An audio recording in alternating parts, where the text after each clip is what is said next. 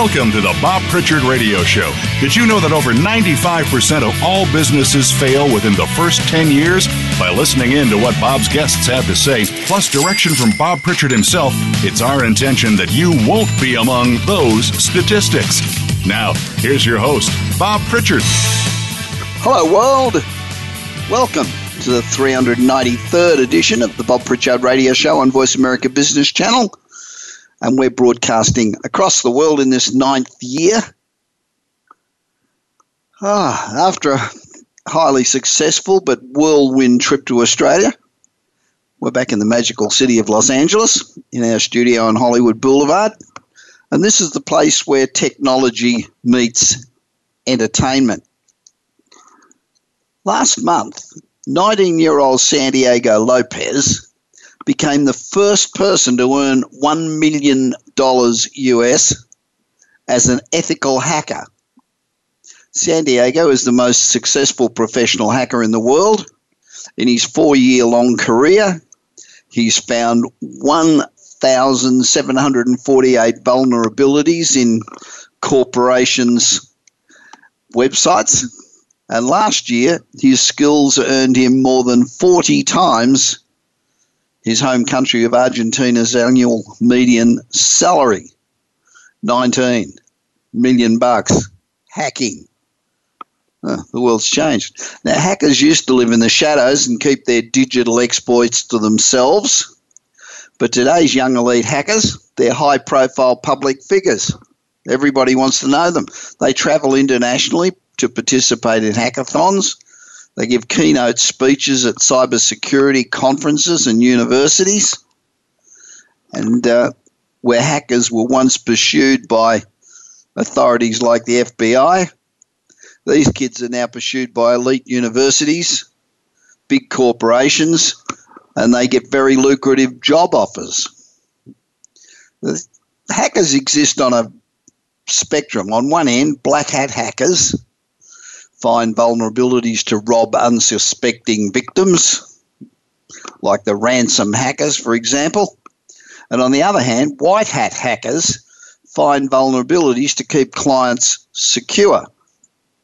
Grey hat hackers do a little bit of both, finding vulnerabilities without being asked and then seeking payment. So the ethical hackers get employed by the corporations and they hack and find vulnerabilities. For most of hacking's history, white hat hacking opportunities were few and hard to find. But in 2010, Google launched a public bug bounty program, i.e. get into these internet websites, etc., and find bugs. Same with apps. The next year, Facebook rolled out a similar program, offering white hat hackers a minimum of $500 and eliminating the limit on the amount they could earn. So essentially, the bigger the vulnerability you find, the more money you can make. And the world's biggest companies started offering hackers a legal way to make really big money.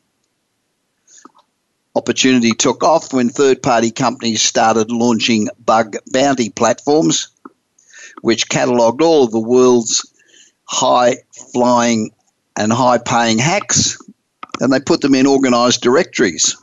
So all of a sudden, Fortune 500 CEOs and national defence officials all wanted kids to start white hat hacking, and all you had to do is go to a directory and pick one. Now, the world's most valuable digital directory for white hat hackers is held by a company called HackerOne. Their bug bounty program is the largest hacker brokerage on the internet. It gives hackers a directory of companies they're allowed to exploit, and it gives companies access to ethical hackers who will continuously secure their businesses.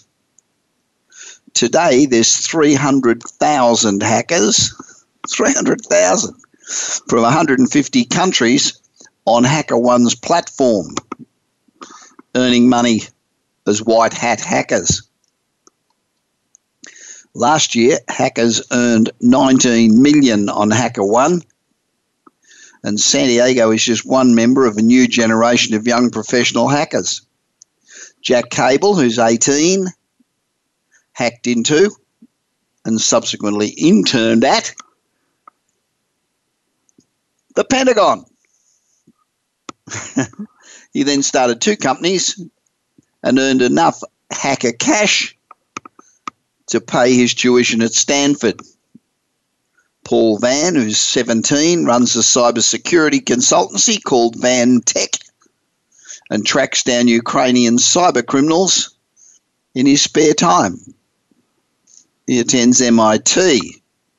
And Sci-Fi, 18, founded a non-profit called Roots Asylum, actually, to educate other young hackers. She goes by a pseudonym to protect her privacy. Bug bounty platforms offer high-achieving kids the opportunity to make plenty of money, pad their resumes, and get really valuable job experience, all without getting thrown in the slammer. And hackers start young. Christopher Van Hassel is an 11-year-old. He is the youngest professional hacker in the world. At 5, Von Hassel hacked into Xbox One because he was desperate to get into games he wasn't allowed to play. He told Microsoft about the bug, and he's done very well ever since. Now, the white hacker revolution extends far beyond bug bounty platforms.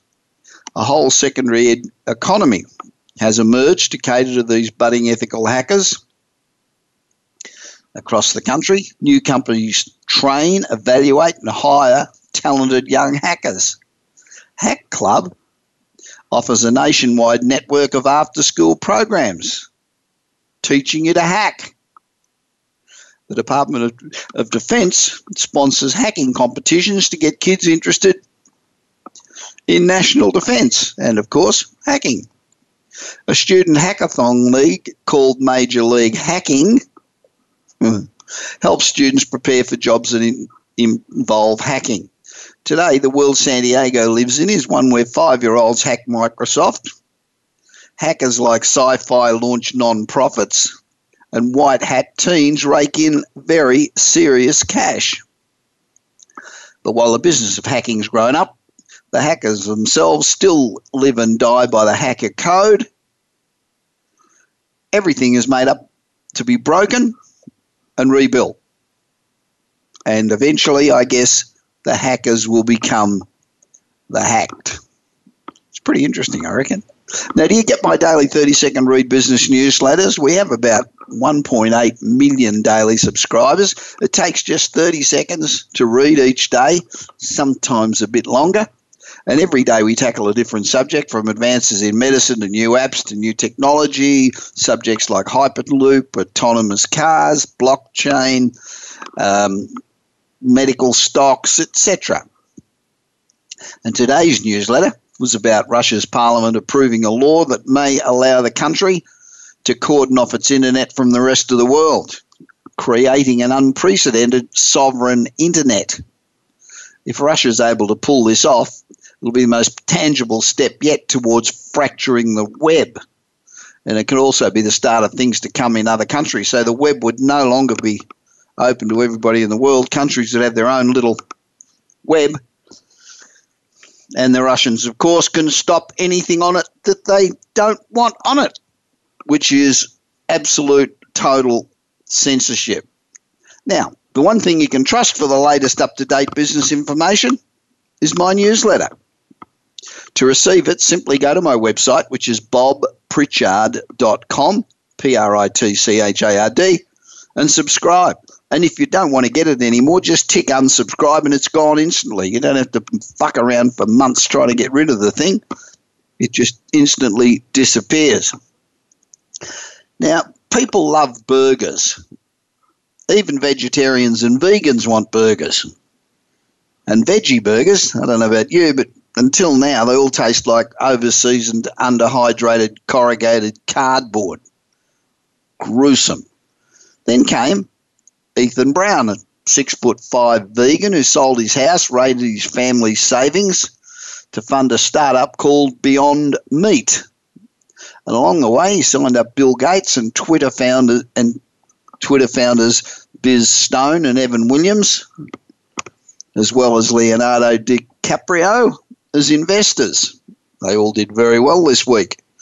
And here in Los Angeles, particularly in Hollywood, vegans are growing like weeds. They're bloody everywhere. It's not unusual for us to have a group at the house and 50% or more are vegans. And how do you tell if somebody's vegan? It's really easy because they'll tell you within 30 seconds of meeting you. I can't wait to tell you that they're vegan. I don't know why. Now, Beyond Meat is creating quite a stir. It's sold nationally in supermarkets with an accelerating sales trajectory. It's selling like crazy. The company also went public last week in an explosive IPO with its stock soaring by 163%. Beyond Meat raised nearly $241 million and reached its $1 billion plus unicorn valuation, in large part because of the success of its Beyond Burger, which replicates the taste and feel of a hamburger. However, the plant-based burger uses more than vegetables to recreate the taste of a classic bleeding burger. Beyond Meat's Beyond Burger uses 22 ingredients in its attempt to recreate the taste and texture of a beef burger. Here's some of what's in them: salt, sunflower oil, vegetable glycerin, dried yeast, gum arabic, citrus extract, ascorbic acid, beet juice extract, acetic acid, succinic acid, pea protein isolate, expeller pressed canola oil, refined coconut oil, cellulose from bamboo, methyl cellulose, potato starch, natural flavour, maltodextrin, and yeast extract. Does any of that sound appealing to you? With all this stuff in it, is it healthy? Just saying a food's plant-based doesn't mean it's made with vegetables and therefore healthy. These meat-free burgers, like many vegan food products, are full of derivative ingredients such as protein isolated from plants. These non-meat burgers lose nutrients with processing. This is according to dietitians. The issue is that highly processed foods are left with highly absorbable carbohydrates and little of the important nutrients like fiber, vitamins, minerals, and phytochemicals remaining. Now, the Beyond Burger has more than 5 times as much sodium as a regular burger. And too much sodium can lead to high blood pressure, which increases the risks of heart disease and stroke. Of course, one good thing is that Beyond Burger has 0 cholesterol, as opposed to the 100 milligrams of cholesterol in an 85% lean beef hamburger. So that's good. But is Beyond Meat healthy and sustainable? Nutritionists say absolutely not. Many of the actual ingredients are masked by their name. To name but a few: canola oil. 1 tablespoon of canola oil contains 2,610 milligrams of omega-6 fatty acid and 1,279 milligrams of omega-3 fatty acids. So you say, wow, that's great, we need omega-3. However, the omega-3 found in canola oil isn't beneficial at all. It doesn't convert to EPA or DHA, which is the beneficial part of omega-3. Another ingredient, caramel colour. This contains ammonia and sulfites, and it's a carcinogen, I guess the word is. It's got yeast extract, which is just MSG under another name. It overstimulates the nervous system, leads to the development of significant inflammation, increases blood pressure, central obesity, and type 2 diabetes. It's also got carrageenan, which is yet another carcinogenic. Risk to humans is intestinal ulcerations and neoplasms. It also has titanium dioxide, yet another carcinogen. Now, why would someone digest an ingredient in these plant-based burgers that's also contained in paint? So how did we get to the point where we think that eating a Beyond Meat burger created in a lab with toxic ingredients is sustainable? Apart from all the energy and emissions in the manufacturing process, consider the gas, the emissions, the resources used to take this Los Angeles-based fake meat product to, say, Michigan or Louisiana or Miami or New York. So 1, it's not healthy.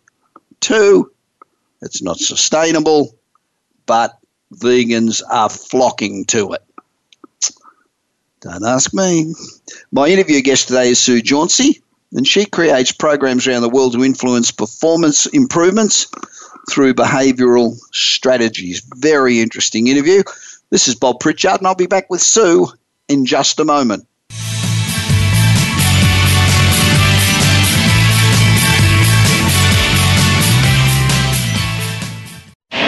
Do you want your business to achieve results you never thought possible? Bob Pritchard is recognized as the Business Leader's Advisor and has 30 years of experience as a straight-talking troubleshooter for Fortune 500 companies and SMEs across the world. Whether you need a checkup across all departments of your business or simply want to improve marketing, advertising, performance measurement, or some other area, Bob Pritchard will work his magic so you can blow away your competition. Bob Pritchard is also one of the most in-demand speakers in the world. Over 1,500 clients on 5 continents and countless standing ovations are a testament to how he changes the fortunes of business. Pick up Bob's new book, Kick-Ass Business and Marketing Secrets, at your nearest bookstore, or visit Bob's website at www.bobpritchard.com. Remember, if you want to be successful, call Bob Pritchard now. Worldwide phone numbers and more information can be found at bobpritchard.com.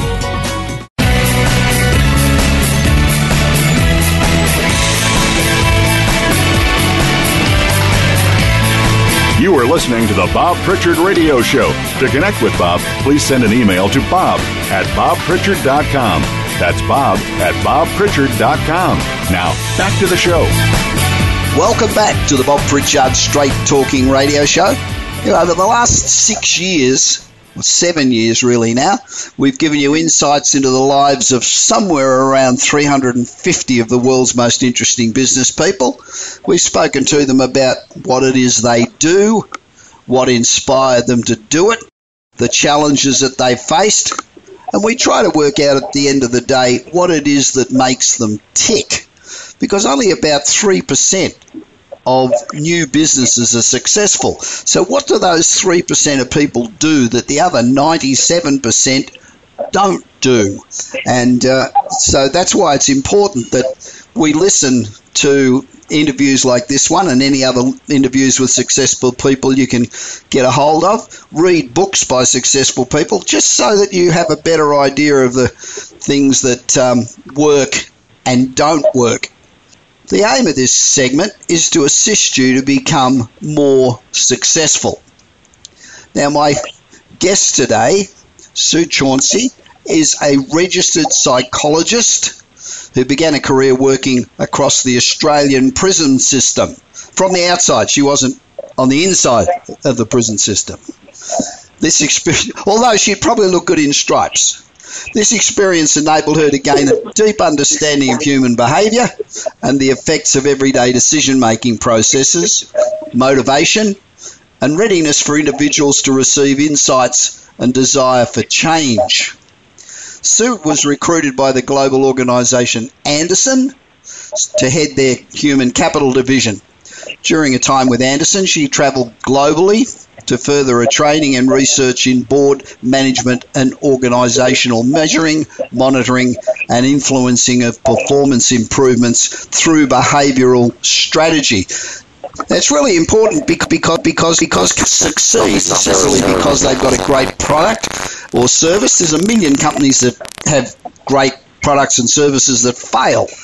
It's the quality of the board and the management and the organisation, and everybody being on the same page, having a great corporate culture. They're the things that are important, and they're also the things that are very difficult to do.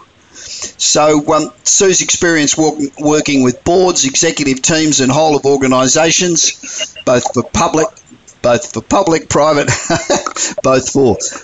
public, private, not-for-profit, government and cooperative organisations. She's the founder and director of Pulse Global. Now, I'll get her to explain this is about, but the company's grown from a small boutique consulting business to a global company. It's interesting because the last 2 weeks I've spoken to entrepreneurs in Ireland, two totally separate entrepreneurs, both in Ireland, and I'm talking to Sue today in England. Hi, Sue. Welcome to the Bob Pritchard Radio Show. You are being heard all around the world. Well, thank you, Bob, and it's lovely to be talking with you again. So, we talk about corporate culture and culture in general. What the hell is culture? Who defines it? Is my culture different than your culture? And what is it? What are the parameters of culture? Bob, let's keep the conversation simple. I think part of the issue is we try to overcomplicate these topics, and in the overcomplication of it, we lose sight of what the real issues are and what we need to be addressing. So for the benefit of this conversation, I'm going to say culture is something very simple. It's just the way we do things around here. We don't need any other intellectual, academic applications to what this is, because what we find is the simplest way you can explain things or talk to issues, the more powerful the outcomes, because we can chunk this down psychologically so people can understand things, and then it's easier for them to think about, reflect and apply. But if we talk about culture, Bob, I think the thing that interests me most of all is considering, if you like, people haven't looked at culture and the ramifications of the things that we have done in organisations, and does it actually work to promote a happy, healthy workplace, and what does constitute a happy, healthy workplace to begin with. I don't think we have explored all the ramifications of this or really understood, what it means to get people working together. So culture for us is, well, for one thing, it's not a choice, Bob. You get two people together and you have a culture. Culture is not something you choose whether you're going to have it or not. You're going to have one. The choice is, do you want a culture that just morphs by all the different conversations or bit of team building or things that we do in the organisation? Or do you want to intentionally develop a culture as a strategy for the business that helps you achieve the purpose or the outcome or the reason, that you're there?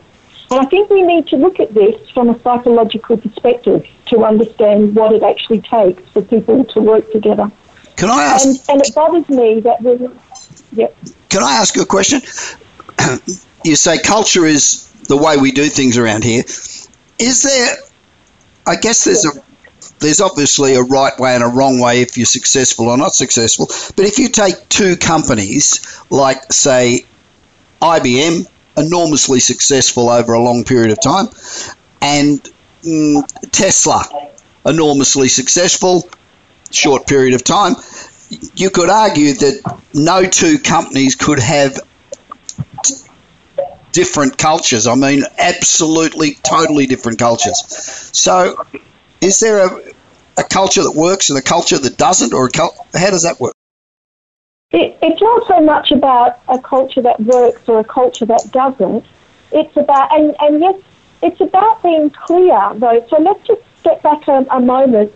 Tesla or IBM or whatever you have, a culture has developed as an outcome of the way people have behaved inside the organisation. Yep. So you can still have success in an organisation, but are you happy, with the way people have behaved? So let's look at the banking organisation. They've been very successful, but have people been happy with the way people have behaved?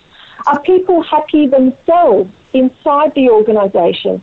So I don't think the question is about, you can be successful, the question is, do companies want to be successful, and do they also want to be successful and be able to showcase to the world the culture that they have developed that has not only provided financial and commercial success, that it's provided success in terms of what the people inside the organisation have achieved.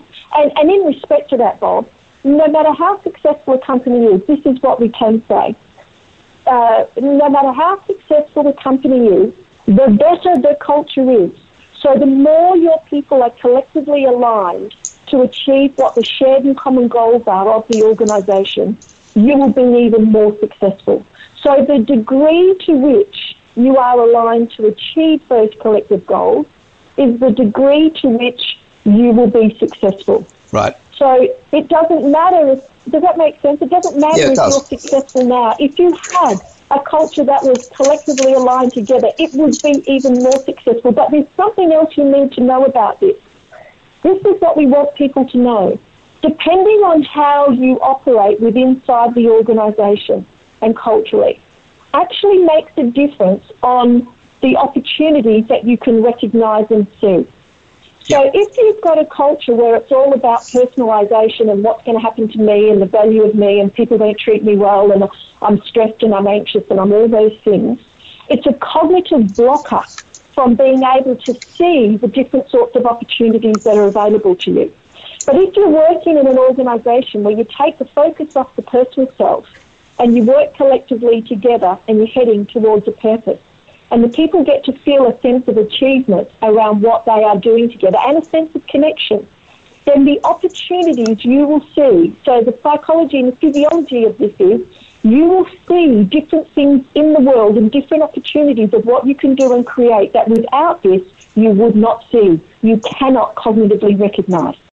There's also a big shift out there, isn't there, in the marketplace where particularly with the younger generation, the millennials, etc., they want to do business with corporations that do have a good corporate culture, that where people are happy and where they are doing good in the community. I'm thinking of people like, the Patagonias and to a large degree the Starbucks and people like that. People gravitate to companies that do have good corporate cultures.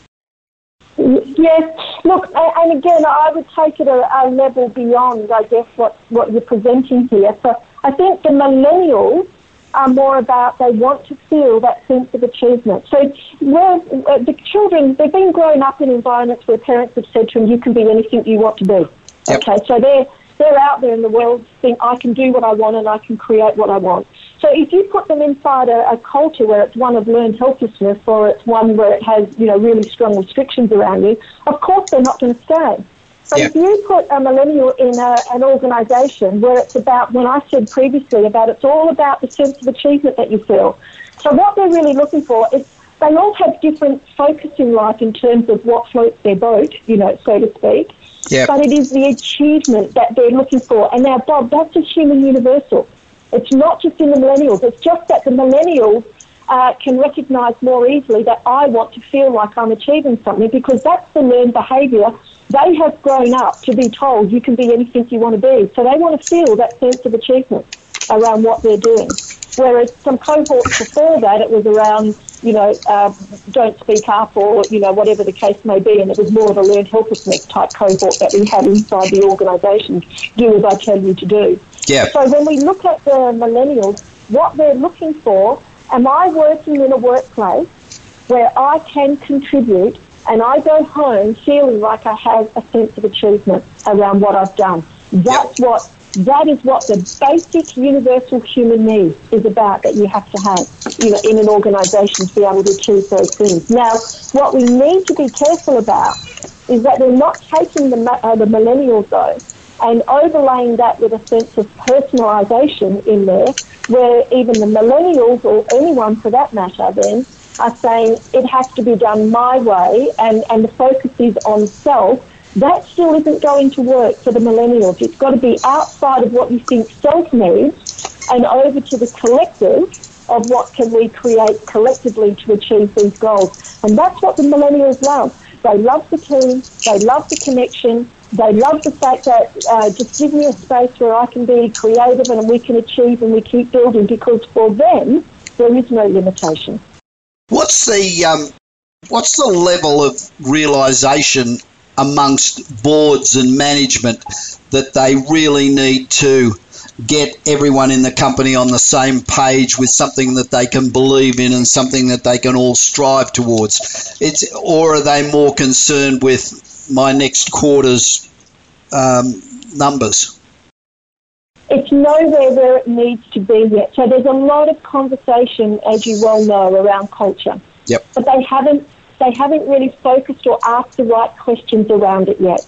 So yes, whilst they're still focused on what's my next quarter results going to be, and I don't blame them in a way, Bob. Let's look at it. Over the last 20, 30 years, people have come in and said, we'll work on your culture and we're going to do some team building and we're going to, do some focus groups and things like this. And the C-suite turn around and go, but I haven't seen any real change in behaviour and it hasn't actually changed the performance and everything is still the same. So I do not see the value in investing, in this sort of...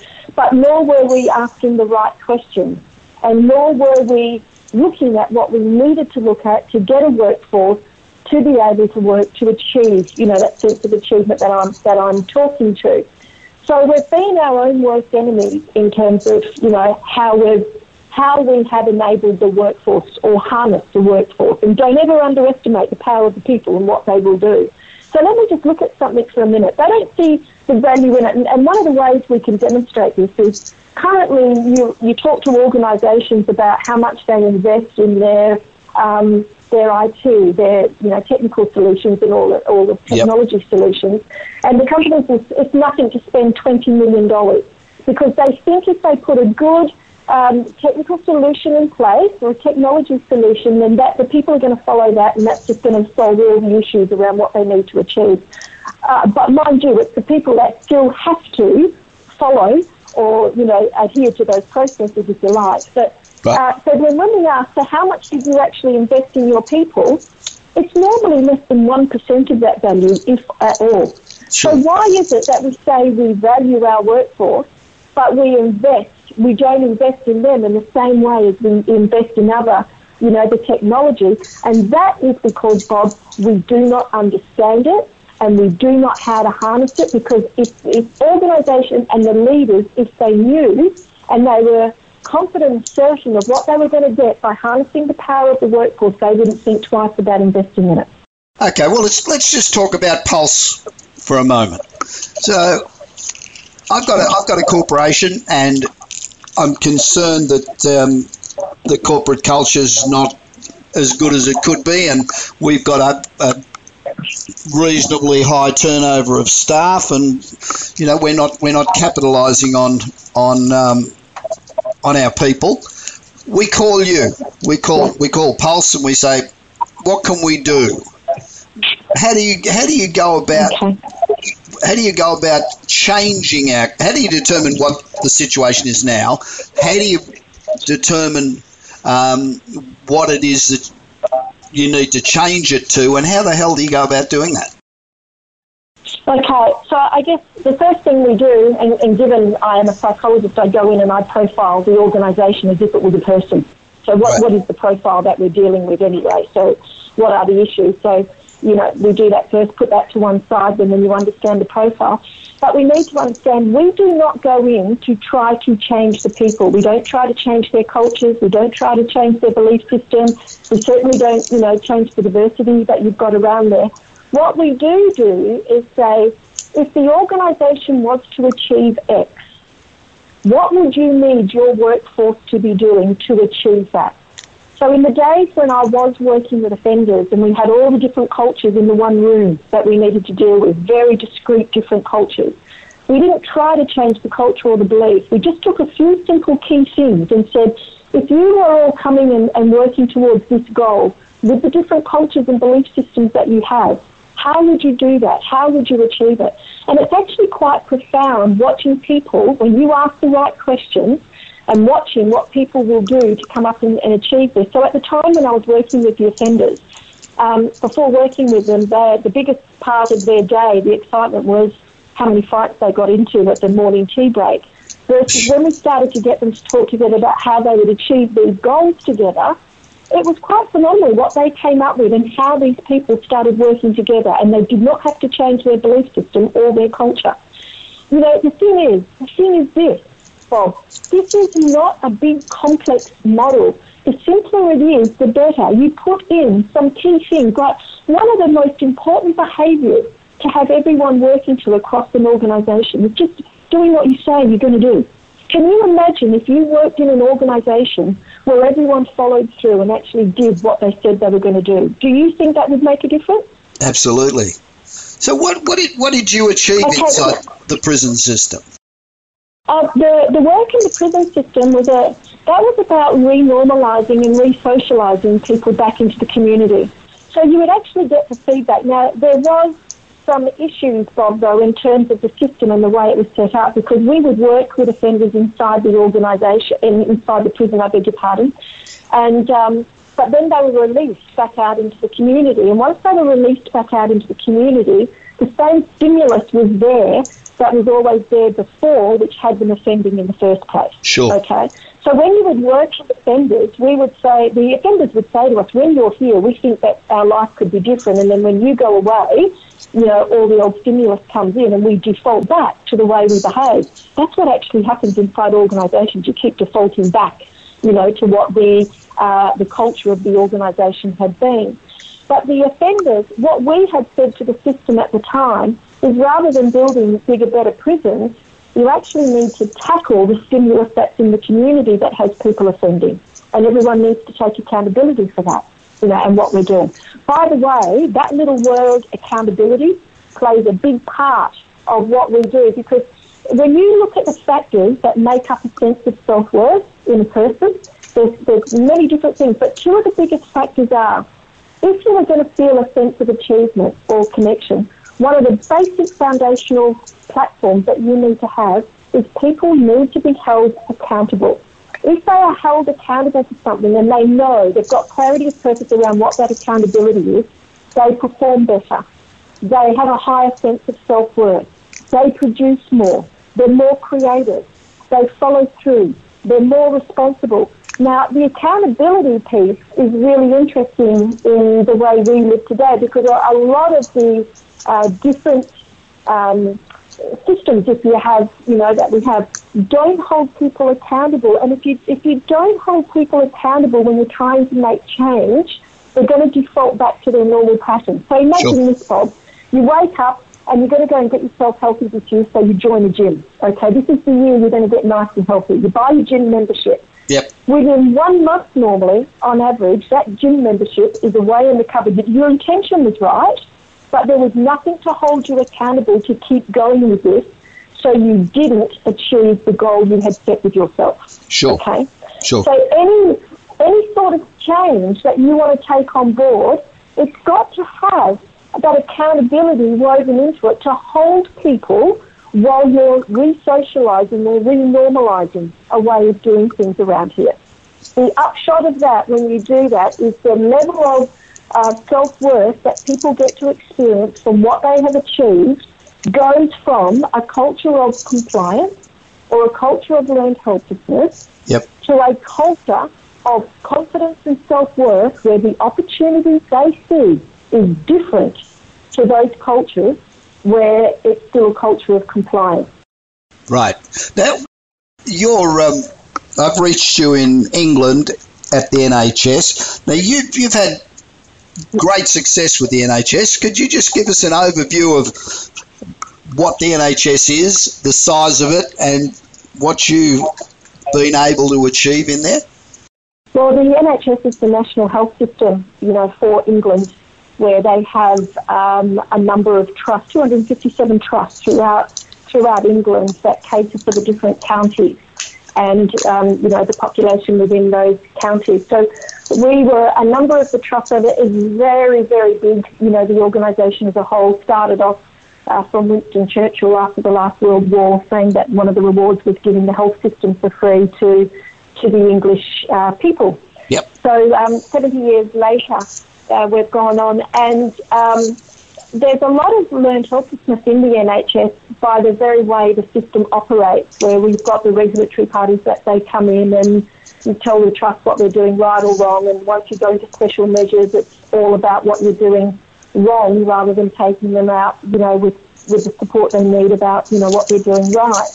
So when we arrived at the trust, it was very much one of learned helplessness. People couldn't make decisions anymore. They were waiting to be told what needed to be done.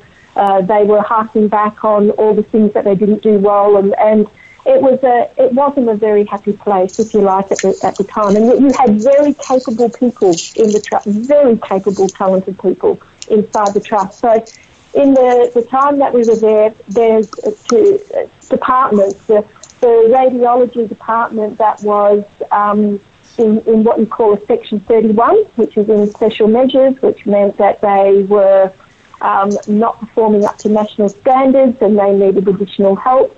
They've had their Section 31 listed, and they are being invited nationally to talk about what they did to come from a Section 31 to now be recognised as one of the better radiology departments and the processes that they are now using, across the NHS system. Right. One of the other divisions, the Women's and Children's Division, who was rated by the CTC, which is the regulatory agency of the worst performing division, is now rated by the CTC as the best performing division. Now, what happened for these examples, if you like, that's happening in the trust is through a set of behaviours of we do this by, some of those that we have that they could focus on, and a framework that enabled them to start making decisions for themselves, right. Hopes that they could do things differently, a process that they could follow that was based on building that sense of self and being able to make decisions and encouraging them that they were capable of finding the solutions that they needed to work their way out of the special measures. It is incredible to watch what these teams are doing for themselves and these people. So they're winning national awards everywhere for the NHS. There was one as recent as last week where it's gone up on the national NHSI website for having the best national process for reporting on cancer patients. The list goes on, and you feel the difference inside the trust with what they're doing. Now, what are they doing?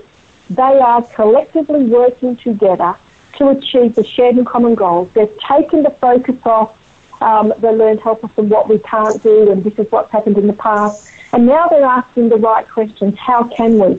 What would we need to do? What would happen if we? And they do all of this through the lens of their 4 behaviours, which is we're going to do what we say we're going to do, we're going to listen, we're going to learn from everyone, and then we're going to lead. We're going to do no delay every day, and we're going to work together, and then we're going to celebrate those things that we have achieved together. And Bob, that's exactly what they're doing.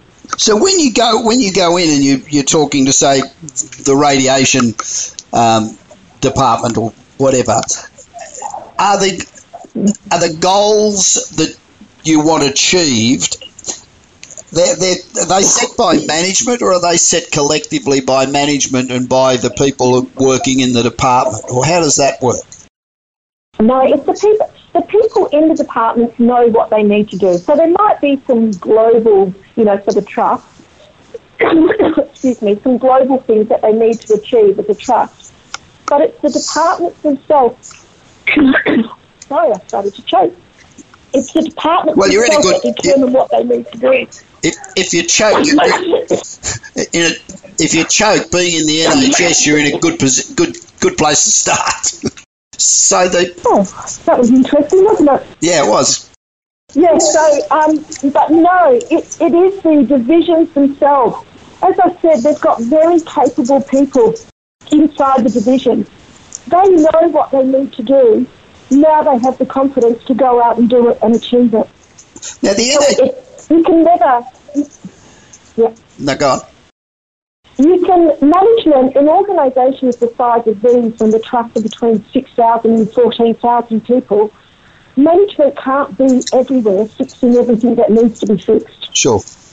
What they have to do is set up an environment where it enables people to make the decisions that they need to make So, and that's the problem with a lot of the organisations. It's about being clear around being able to make those decisions, collectively work on that together to achieve the goals, that you've got set out before you. And if we are operating in organisations that are highly personalised, which is about what's going to happen to me and why wasn't I offered that position of, that promotion, and you can't come and work in my area because this is my patch, and or you can't achieve the purpose of the organisation or all those common goals. You can't achieve the opportunities unless you're prepared to come together and work together. I'm going to say something. Really basic stuff that I'm talking to. Yeah, I'm going to say something you probably find offensive, but I've found that in every company there are always people who are negative, who would not work in an iron lung, who always want to criticise, who always are downers. How do you get those people on board, or do you get them out? I've always had the belief that the only way to change people is to change people. You disagree with that?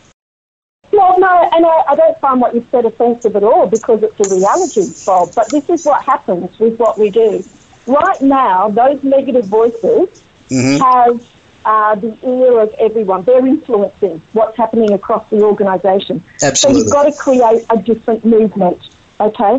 So you run with the people that want to create the movement that's going to create the new culture for you. So once you're creating that movement that creates the new culture, those people that were negative, well, to begin with, some of them actually crossed the line and then think the new culture was their idea anyway, putting it together. Yeah. So they'll cross over and then they change. But all those that don't, and there is the normal distribution, so some of them won't, but their voice no longer holds the power in the organisation. So they end up becoming the very small minority. Now, some of them just move on because they want to go and find another organisation where they can apply their addiction of, drama, to the organisation, or the negativity of it. They will move on, but if they do stay, they get silenced because you've created a bigger movement around those things that we can collectively achieve together. It becomes much greater. So it silences the voice. So your successes are well documented, and there are no doubt a number of people working in this area around the world getting good results. There's a lot of companies that do good socially while running a very successful business, and their stories are well known. So why is the average C-suite reluctant to invest in this sort of initiative? Well, if you really want change across an organisation, the change has to begin from those that are leading it, Bob, too. Sure. Okay? So I think there's two things that happen. There's a couple of things that happen. One, do the leaders believe the change is possible? Probably not, because they've been given a lot of promises in the past and it hasn't happened for them. So I don't blame them for thinking the way that they think.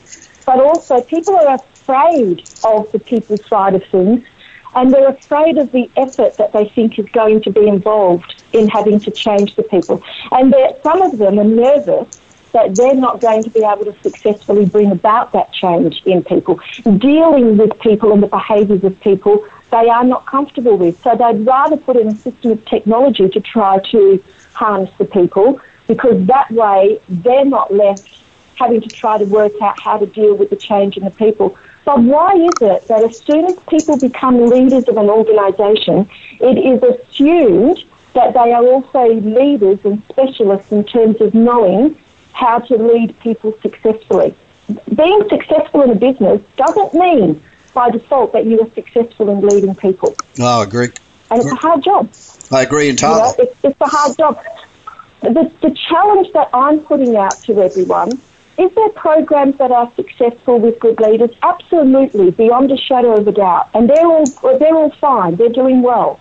But there are a lot of organisations, as I said, look at the financial institutions that we've had across the world, where making money was something that making money was something that's supposed to have done well, but that isn't always, quite the case. Yep. But the workforce and the way the workforce behaves, with the groupthink and the way the culture, has come about, that's not okay. And the challenge that we're putting out to leaders, if we look for wise leaders, you've got to understand what constitutes a wise leader. What makes up a wise leader? What's not the competencies, they're a dime a dozen. What are the intrinsic attributes that make up a wise leader?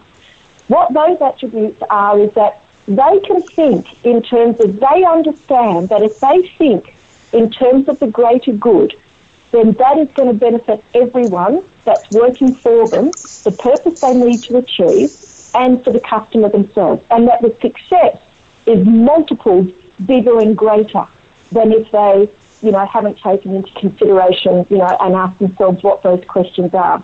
So a wise leader makes decisions because it's in the best interest of the business, not self.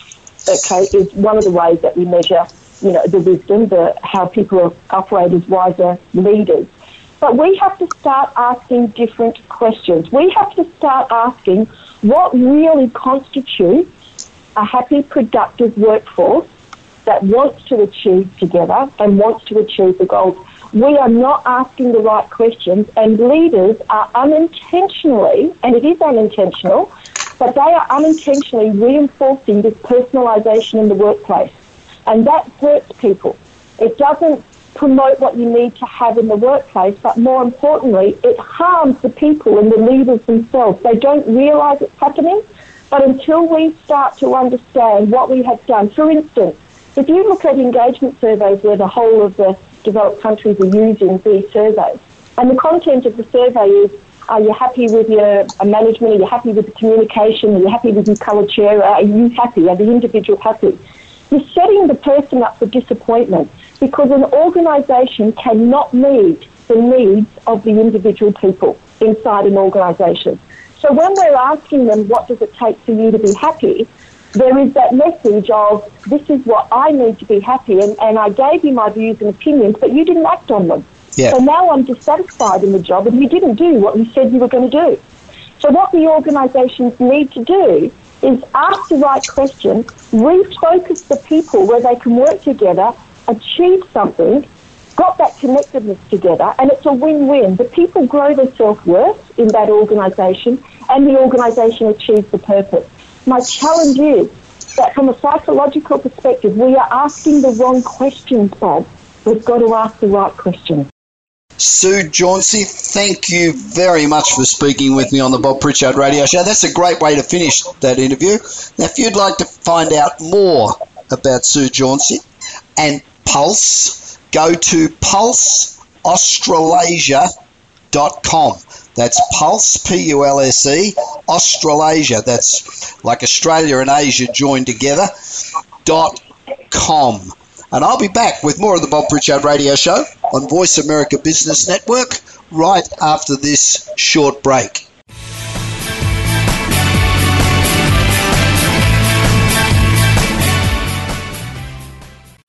Streaming live, the leader in Internet Talk Radio, voiceamerica.com.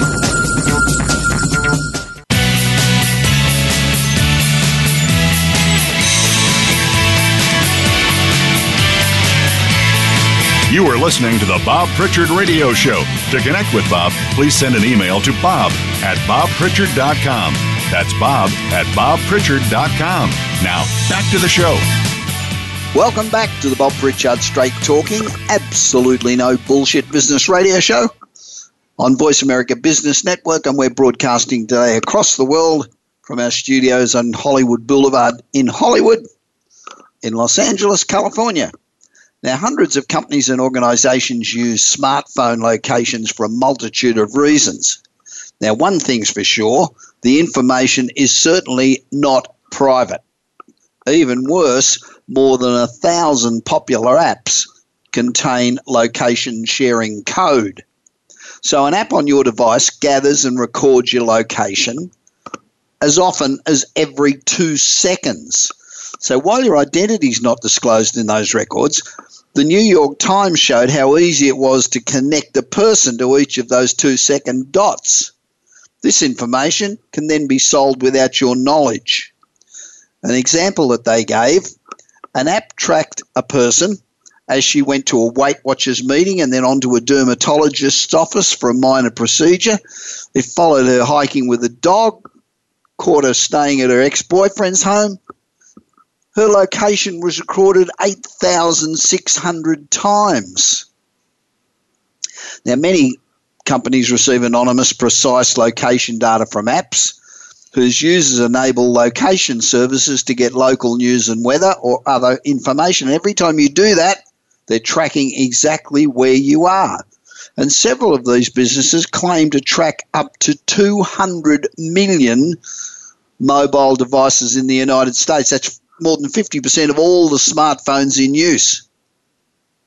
And the Times received a sample of information gathered by just one company, revealing people's movements in startling detail, accurate to within a few yards, and in some cases updating more than 14,000 times a day.